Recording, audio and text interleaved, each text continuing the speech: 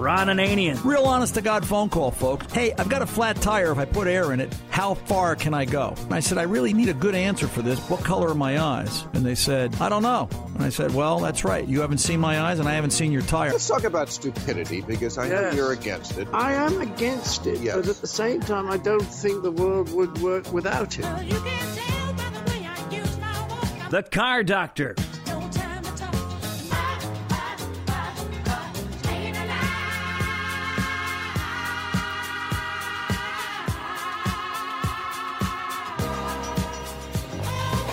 The Car Doctor. You've got 2 4-cylinders under the hood. And the way the computer looks at it on this car is it looks at the left side and the right side. Until you know what the right side is doing, it's really not a safe bet to start diagnosing anything. Welcome to the radio home of Ron Ananian, the Car Doctor. Since 1991, this is where car owners the world over turn to for their definitive opinion on automotive repair. If your mechanic's giving you a busy signal, pick up the phone and call in. The garage doors are open. But I am here to take your calls at 855-560-9900. And now, here's Ronnie. Just how hard is it to diagnose air conditioning? Well, that's a good question, and we're going to answer it right now, this hour. Hello and welcome. I'm Ron Ananian, the Car Doctor, here at 855-560-9900 to answer your questions and solve your problems, as I have these past many years. More information about this radio show is out there at cardoctorshow.com. You can remember to visit us out on Facebook, Ron Ananian, the Car Doctor. And if you need me during the week, the doctor's always available, Ron at cardoctorshow.com. How hard is it to fix air conditioning? Well, the real question is, where do you start? And that in of itself becomes a problem. 2013 Mazda CX-5 came into the doors at the shop this week. Welcome to the Repair of the Week, by the way. And the issue was, here's a 3-year-old vehicle with about 50,000 miles on it that the air conditioning doesn't work. Is it electrical? Is it low on refrigerant? Is it a component failure? Is it operator error? Or as my dad used to say, is it cockpit trouble? It could be any one of the 4 or 5. But where do you start? How do you explain to somebody, well, in order to properly diagnose this, I've got to do a leak check. I've got to verify the type of refrigerant that's in there. I've got to go through a code scan. I've got to look at the electronics. It's not cables and levers and mechanical things anymore. Air conditioning has become such an electronic component and part and parcel of the vehicle that you've got to look at everything, and you've got to do it all within 20 minutes because diagnostic charges start to really rack up. I've established a routine for air conditioning diagnosis, and I always do them the same way. And that's real important when you're diagnosing things for a living, and even when you're just starting out or when you're looking at the leaky roof at home or you're trying to solve the water problem in the basement. You've got to have a diagnostic routine. It pays dividends in the long run. Every air conditioning car we look at the shop, I will automatically do the same steps each and every time. An AC diagnosis with me begins with AC refrigerant identification. Warm up the machine, plug it in, take a sample of the refrigerant in the system. 134, we're good to go. A couple of reasons why I do this. If it tells me that it doesn't register 134 and it's a 134 vehicle, I know somebody's been here before me.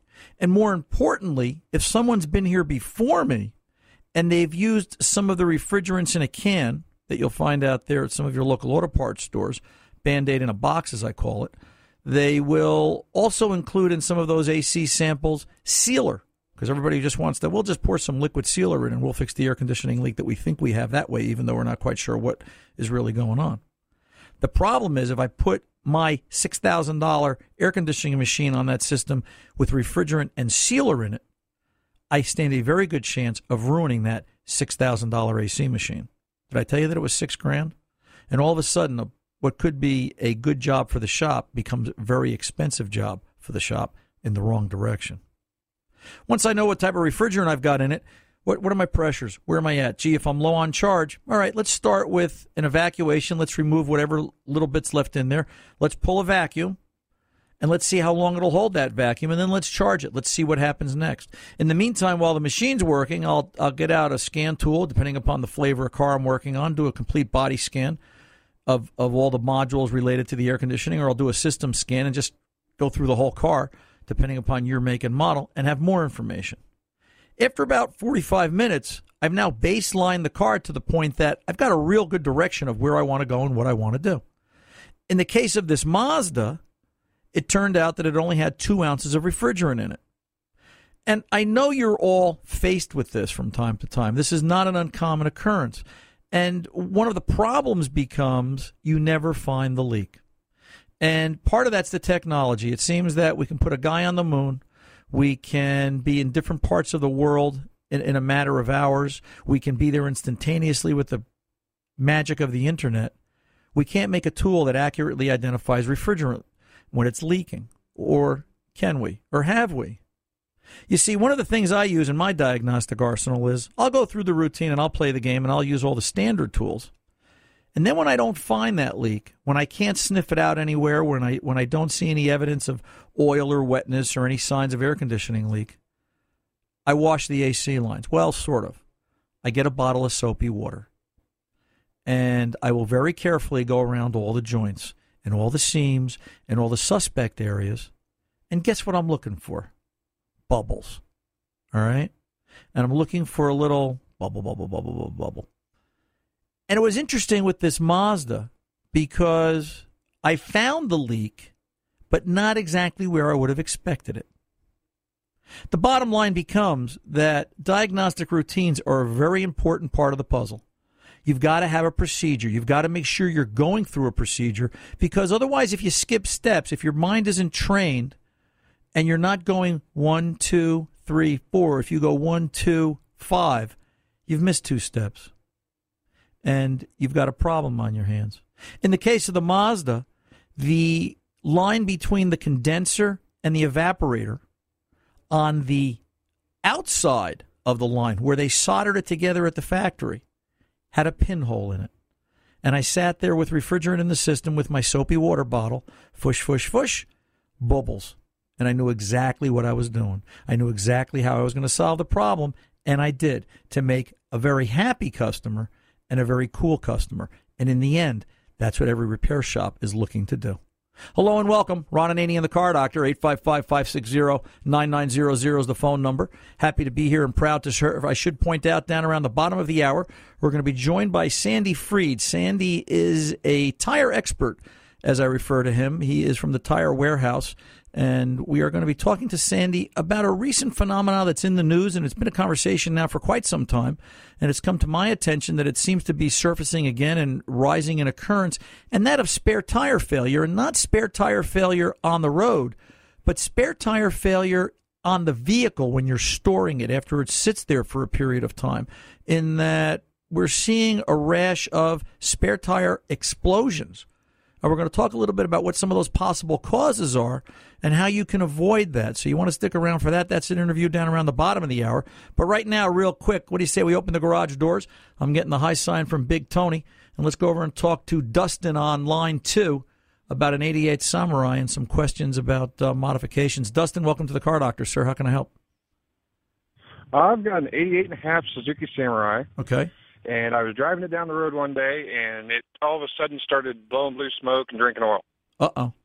Maybe it was thirsty. I figured out that it's got bad rings. All right. So I've got a choice here. I can either rebuild the engine, I can swap the engine for a 1.6 out of a Geo Tracker, or I can swap the engine for a VW Jetta diesel. All right, let me ask you this, Dustin. What are you doing with this vehicle? Is this an everyday vehicle on the road, or is this a crawler out in the woods? It's a crawler out in the woods. Okay. So crawler out in the woods, we're going for reliability, unless we like walking home a lot. Fair statement, right? So, yep. You know, if you're going to take the engine out, and this is about cost too, and you have to balance this. We had a Jeep crawler in the shop a couple of weeks ago, and we were rebuilding the transfer case in it. And we had a series of steps we had to go through. But in your case, I'll apply the same conversation I had with that customer in that, you know, it's got to be reliable. It's got to get you home so the folks at home don't miss you and say, gee, what happened to Dustin? I don't know. He went out climbing 2 days ago. We haven't seen him since. Right. And it's got to keep you safe.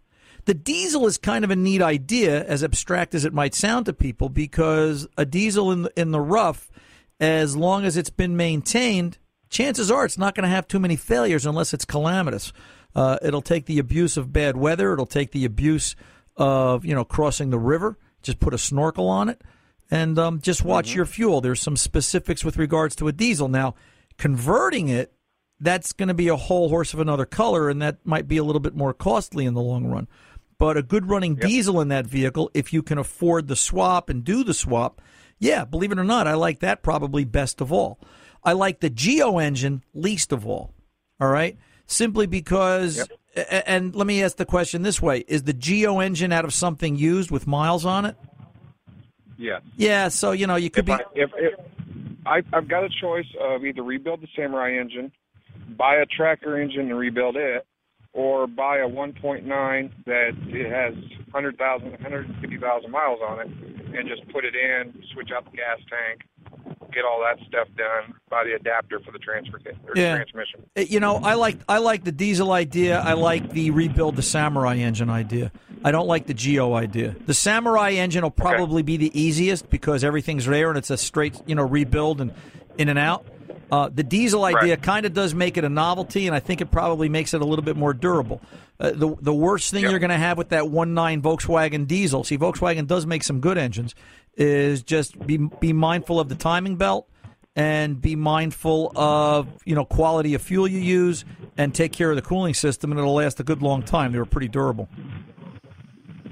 All right? All right. You had a second question? Real quick, Dustin. I had a second question about my Ford Bronco. All right. It's got the 203 transfer case with the chain. Right. And the chain starts slapping, so now I no longer have rear-wheel drive when I'm in four-wheel drive. Okay. It's only got front wheel. Well, they don't have front-wheel drive. I'm sorry. Right. So I was thinking about either rebuilding that chain or swapping it out for an adapter that makes a 203-205 doubler, or buying an Atlas transfer case. Have you taken the case apart yet? No. Take it apart. You can't make this call until you take it apart and assess what hard parts you need. If it needed just a chain, that's pretty economical in the long run.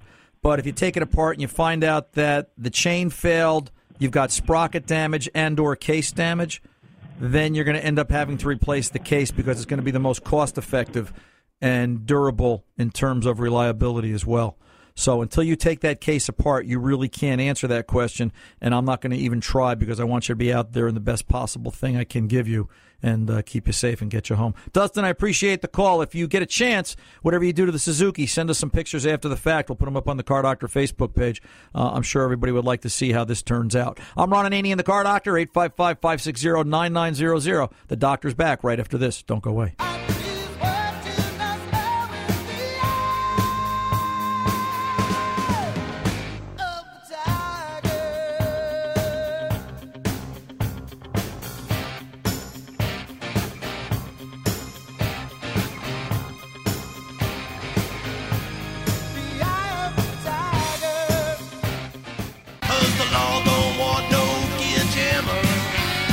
Welcome back. Ron Ananian, the Car Doctor, here at 855-560-9900. And just a reminder, down around the bottom of the hour, we're going to be talking to Sandy Freed from the Tire Warehouse. Could your spare tire be on the list of one that might explode and fail? And, well, just make a bad afternoon. So we want to talk about that, and you want to stick around for it. But right now, let's get over and talk to Dan on line 197 Chevy S10 pick-em-up, or SUV, I'm sorry, and a conversation about a check engine light. Dan, welcome to the Car Doctor, sir. How can I help? Yeah, Ron, hi, I love your show. Thank you, this sir. Is a question regarding whether I need to change the cluster in that dash, but what's going on with that thing is the check engine light comes on, goes off, goes on, comes off, and the code on it says something about a P as in Paul 1870, which is a transmission issue. Right. And I know that I'm coming up against that, but the big thing's going on is the voltage gauge will read 14 sometimes it'll read 9. When this happens, the fuel gauge will pulse when I turn the turn signal on, and other gauges are kind of down, and all of a sudden it'll pop back up and read again. And when I check the alternator, of course, it's putting out 14 all the time. So when the volt, let me ask you this, Dan. When the voltmeter is acting flaky, are you looking at voltage on the alternator at that moment, or you're just checking it in the shop or in the house later on? Well, Yeah, it was reading 9, but when I checked the alternator, it was reading 14. Okay, then we don't have a charging system problem. And the reason I'm asking that is I just want to, are you checking it when the problem is happening? So right. my next question would be to pin out the wiring harness coming up to the instrument cluster and find the 12-volt feed and the ground and go across that and see, do we have a solid for it? Do we match charging system voltage? Or, yeah, I would take the cluster out and send it out for test and repair to an instrument cluster repair facility, let them put it through its paces. They have had problems with those with the printed circuit board. They have had problems with those with the voltage limiters inside that control the gauge readings, and it sounds like you've got that particular issue going on. So, that's step one. Step two, the P1870, that is a trans-specific problem. And there's more than a few bulletins. There's one, I can give you a bulletin number if you've got a pencil handy. Yeah, go ahead. 01, 07, 30, 023, and there's a 023A, there's an 023B, and probably by the time, now that I'm thinking about it, this is so long, there's probably a C as well. So, get a look at that, and that explains possibilities in conversation that usually leads to issues with valve body and or torque converter. If the vehicle has any sort of mileage on it, you've got to consider the fact that if you do have to pull the trans, you're better off doing an overhaul and going through the unit, because if this is a slippage issue, which it generally are fragments of the torque converter clutch starting to fragment and be suspended in the fluid, and at what point do you end up with a bigger issue further on down the road?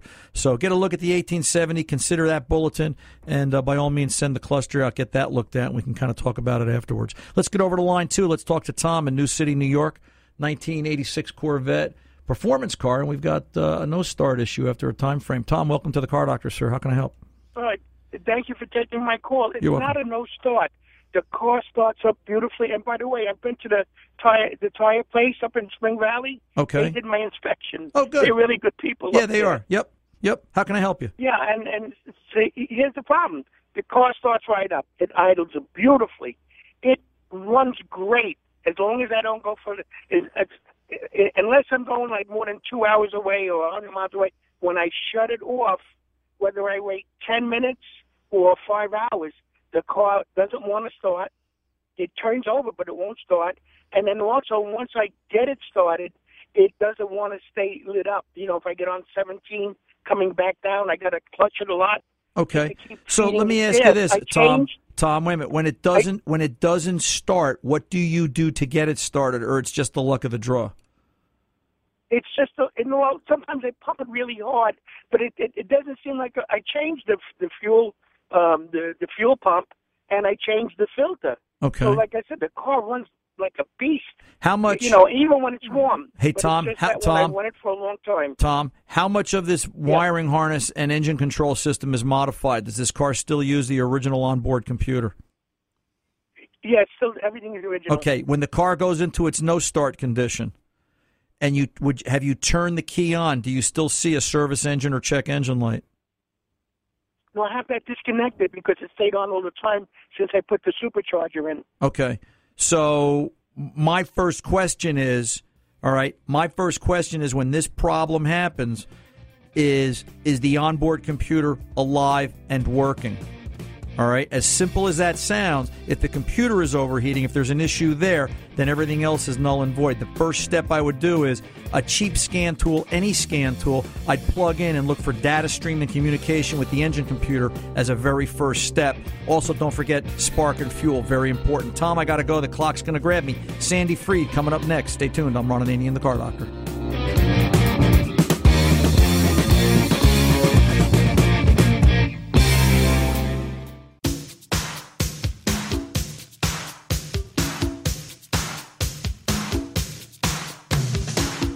Welcome back. Ron Ananian, the Car Doctor, cruising along here at 855-560-9900. Here to answer your questions and help you out with whatever car problem you might be facing last week, today, next week, and going on so forth in the future. That spare tire, that lifesaver under the car, inside the car, hanging on the back of the vehicle, that we've all come to know as, hey, gee whiz, if I get a flat, it'll be there. It'll do its job for me. There's a phenomena that's been going on for about 4 or 5 years now. It seems to surface in regularity in terms of how often it happens and how much it makes its presence known in the news, in that spare tires are failing, but not when they're on the vehicle. And in doing some research this past week, it's come to my attention that a lot of what might be causing this is something as simple as your vehicle is 4 years old, you need 4 tires, and you've got a full-size spare. So what you're doing is, instead of replacing the 4 tires, you're replacing 3, using the spare and making one of the original tires the spare tire. And then that spare becomes the one that fails in a year or 2 or 3. And we thought it would be interesting to talk to someone that sees tires in large numbers on a regular weekly basis. And we reached out to Sandy Freed. He is from the Tire Warehouse, SpringValleyTire.com. And we're glad he's taken some time today. We kind of called him at the last minute on this busy weekend afternoon and to talk to him about tires. Sandy, welcome to the Car Doctor, sir. Thank you for having me. You've been doing this a while, right? You guys are the tire gurus, I think. I think that's a fair statement. Shop's almost 50 years old, so we've seen a couple of tires. Yeah, you've seen a few. Are you aware of this, spare tire failures? Have you come across this at all? Interestingly enough, I just heard about this recently, so I did some research on it and found how very common it really is. Seems to happen a lot more than I ever knew, and there's a lot of reasons for it as well, I think. Yeah, what did you find as far as reasons for this happening? One is exactly what you said. People change, instead of getting 4 tires or even 5, because the spare is as old as the other tires were, they use that 5th tire and only buy 3, using one of the best that was taken off to be used as a spare. They had forgotten that possibly they hit a pothole with that tire they're now using for a spare. Maybe it had a flat that was repaired, possibly repaired poorly. The car sits either in the trunk, the spare tire sits either in the trunk or underneath the vehicle in some cases. Takes a lot of abuse during the course of normal driving, and they open up the trunk or they pull down the spare from underneath, and there's a big hole in it. It exploded. Right. So it does happen. And it's a safety issue. I had a friend not too long ago, which is what really sort of brought it to my consciousness to the forefront, and that his Suburban, his older Suburban, now here's I think Jeff's got an 86 or 87 Chevy Suburban with less than 50,000 miles on it. It's a very, very low mileage vehicle. And it actually had one of the original tires. Okay, we could make the case that it's a 30-year-old tire, and I understand that. But still, here's an extreme where the spare tire failed and actually exploded while he was driving the vehicle and scared the bejesus out of him. It's an issue that I think even on newer cars, when I sat down to do some research on it, it becomes a problem in that people don't realize the age of the tire. And I know that's a problem. They're really taking a hard look at birth dates of tires, if you will. Fair statement, Sandy? Fair statement. All tires have dates on them. They're coded, but it's easy enough to learn the codes. A lot of the tires that we have that people have put on as a spare, and now they've come, they're buying a new tire or repairing the old tire. We put the spare back in the trunk, but before putting it back, we take a look at it, and we might see that the cords are actually coming apart, that the sidewalls have dry rot cracks. Whatever the cracking is from, somehow we've determined that to call them dry rot. It's not always from dry rot, but cracking just got the nickname of dry rot, just so I can tell you where I'm coming from. In between the treads, deep treads, your better tires, your long-wearing tires seem to have it more because they've been around a lot longer. They don't wear out as quickly. And those cracks open up and blow up, and we recommend to customers never to put them on. They're very, very, very dangerous. Do you, go ahead. Do you see issues with inventory? I mean, you guys handle so many tires on a regular basis. I'm sure you're checking and always making sure that you've got current date modeled or birth-dated tires, if I can use that expression, in inventory. I'm around long enough. My suppliers know not to send me anything that's been sitting on their shelf because I'll send it right back. And so we also make a point of checking our inventory. If my guys stock their tires, old ones come out first, new ones get put on the bottom or furthest away from us. We use the oldest inventory first, which, by the way, when I say we use old inventory, it's got to be current or I'm not using it. I'll send it back. And they will take it back. My suppliers will take anything back that I send them. And then what do they do with it? I've heard stories that a lot of the older tires, the tires that are beyond the date code allowance, end up going overseas for pennies on the dollar. Any truth to that you're aware of? It's actually partially true. They send tons and tons of tires overseas, but it's not for pennies on the dollar. They pay big money for them. I have people that come to me to buy my scrap tires that they're sending to third world nations. That they're using them with steel coming out of them, and they're still using them on their cars as regular everyday tires. They're still very marketable. Wow. They don't have the safety regulations that we have, and the safety regulations are placed for a reason. There's really good purposes for it. Now, you're in New York State. I read something in the news recently that New York State is working on a law. Help me out here, 5 years or older, they're not going to let you put the tire on the car or something? If you allow me, I'll give you two laws that they're trying to pass. Hasn't passed yet. They're trying to take tires that are dated over 5 years that deemed non-passable for inspection purposes. That means even if the tire was sitting in a shed, brand spanking new, you never got to use them, but now you have a 5-6 year old tire. The dates are on the tire, like I said before. They're trying to ban it from being legal during an inspection. Why? Tires break down. Rubber breaks down. It cracks, even from not being used. So you put on what you believe is a perfectly good tire. You're driving down the road. You hit that first pothole, and there's your blowout. Right. Second thing they're doing is with tire repairs, which is really important, too. Plugging a tire is legal. We no longer plug tires, haven't plugged tires in ages, because New York State says they want you to take the tire off the rim. They want you to examine the inside of the tire. How does this relate to what we're talking about? A tire that's plugged goes back in as a spare. You assume that you fixed the tire. There's no more problems with it. They didn't bother taking the tire off the rim, seeing that the sidewall had internal damage. That's a potential blowout right then and there. And then all of a sudden we've got the reason why that tire exploded. Got really hot, it's bouncing around. Yeah. Maybe it was overinflated to begin with when you put it away because you knew you had a slow leak. We create a lot of our own problems. We know we have a really slow leak, so instead of the 35 maximum that the tire's calling for, we put in 45 or so, thinking that by the time it leaks and if I need it, it'll be the right amount of air. Yeah. And people make these assumptions, and it could be their lives. And they find out that, as I've said for years, the road is a very unforgiving place. Sandy, I appreciate your time today. Again, if the listeners want more information about you or the Tire Warehouse, is there a website that they can go to look things up? Absolutely. SpringValleyTire.com. All one word, of course, SpringValleyTire.com. Thanks, Sandy. You go have yourself a good rest of the day, and we appreciate you being here on The Car Doctor. Thanks for having me, and I am listening to you. You're very welcome, sir. I'm Ron Ananian, The Car Doctor, 855-560-9900. We're back right after this.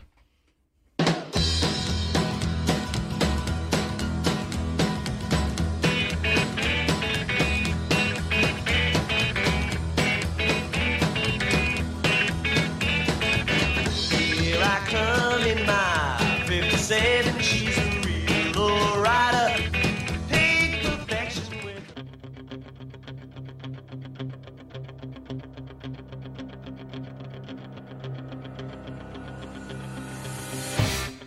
Welcome back. Ron Ananian, The Car Doctor, rolling along at 855-560-9900. Here to take your call, answer your question, and solve your problem.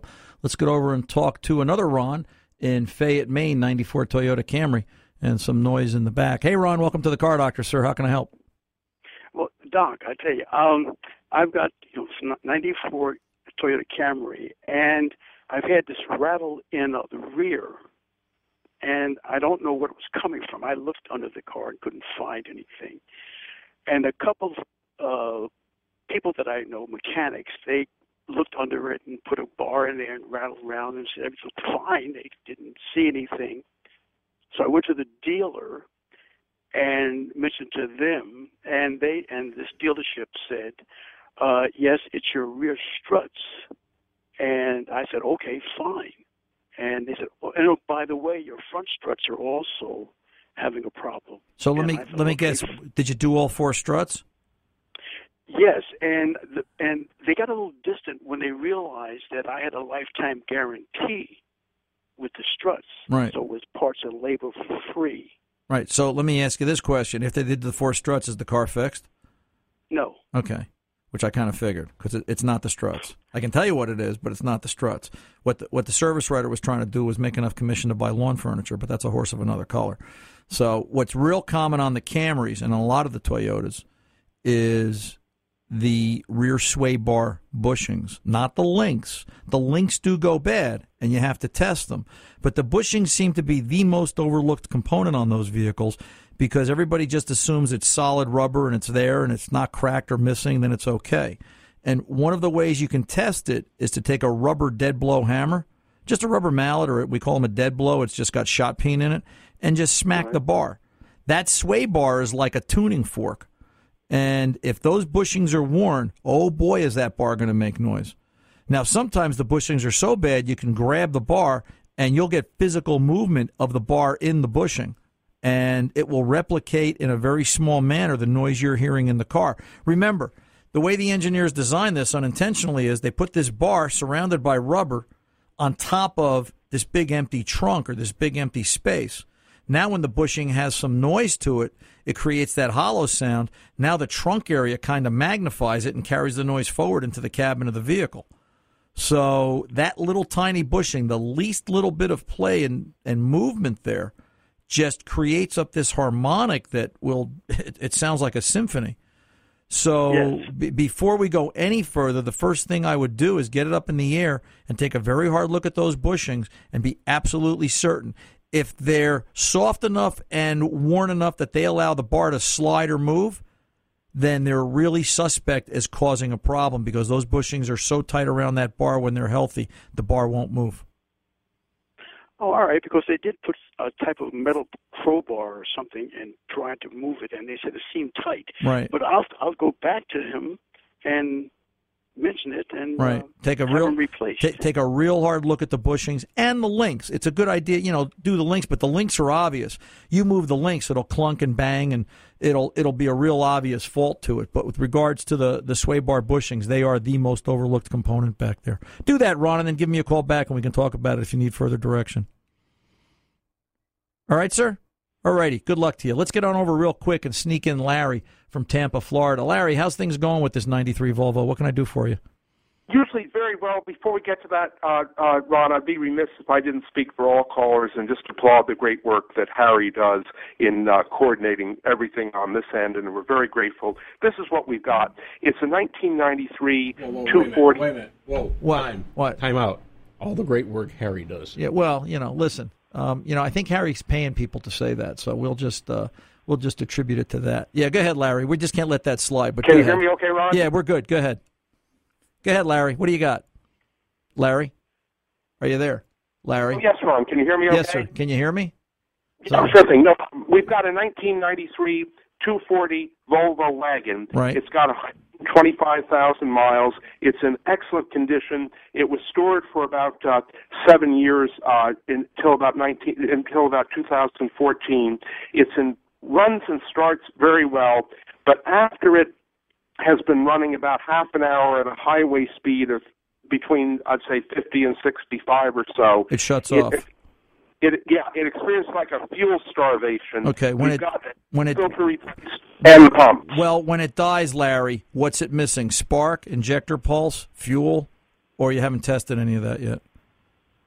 The ignition seems to be in excellent condition. We think it's a fuel problem. Would you put a fuel pressure gauge on it, do you think, Ron? Well, yeah, when you say you think ignition is good, how do you know ignition is good? Have you just done something as simple as testing for spark? Yes, and we have spark, but because it's an intermittent problem, I can't say we always have it. What makes me think it's a fuel problem is that the engine, if you run it at high speed when the problem is happening, you can keep the engine running, but when it goes to idle, it stalls. Okay. What we could have here is a mass airflow issue, very common. We could have I would definitely take and do a fuel pressure test. I'm going to give you a quick list, Larry, and then I got to go. I'm up against the clock. Yeah, let's check fuel pressure. When the car dies out on the road, where is pressure? Let's take a fuel sample. They have some known issues with fuel quality and distribution in the tank. Problems in there, although you said you put pumps in it. What did the inside of the tank look like? I want to know. You put a filter in it. Good move. Let's do fuel pressure. Let's do volume. Do we really have good spark? Let's use a spark tester. One thing to keep in mind, they are prone to fail. The main system relay under the center console, and sometimes they're out in the right front corner of the fender well. They are known components to fail as well, and they will cause the exact symptoms you're describing. You got some homework to do. Call me back next week and let me know. I'm Ron Ananian, the Car Doctor. We are back right after this.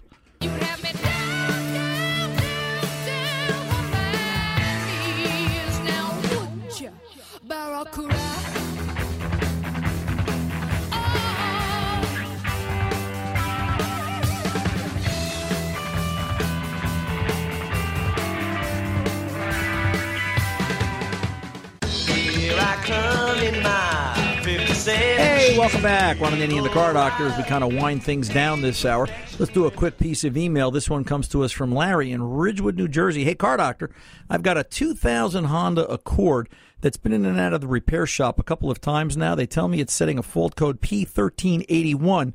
Even though the car runs okay, the check engine light's on. They've tried replacing the distributor.